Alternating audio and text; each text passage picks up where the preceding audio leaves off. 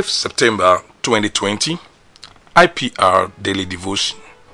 Topic: There's always a way out. Theme scripture: 1 Corinthians 10:13 from the New King James Version of the Bible. No temptation has overtaken you except such as is common to man. But God is faithful, who will not allow you to be tempted beyond what you are able, but with the temptation will also make the way of escape, that you may be able to bear it. The message: we all sometimes feel overwhelmed by the weight of the temptations we face in this world. Have you ever felt like the situation you are facing is too much for you? Have you ever thought that there's no way out of that predicament? Well, before you throw in the towel, take a very good look at our theme scripture. First, it says no temptation has overtaken you except such as is common to man. In other words, don't think that your situation is peculiar.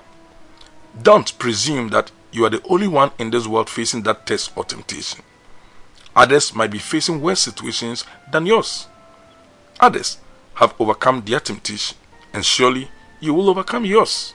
Second, our theme scripture says God is faithful, who will not allow you to be tempted beyond what you are able. In other words, you can trust God that what He allows to come your way is within your capacity to endure and overcome. I know we don't usually think that way. Let God be true, but every man a liar. Romans 3:4.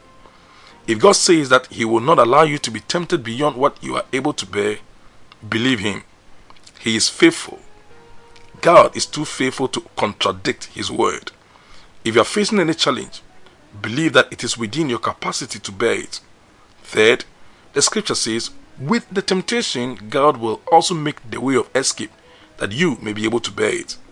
Meaning, there's always a way out. Yes, there's a way out of that trouble. There's always a way out of every negative situation we may find ourselves. Every temptation is packaged together with its way of escape. Every trouble comes with a seed of its own solution. Don't look very far. The solution to that trouble is packaged together with the trouble. That's why I say there's always a way out.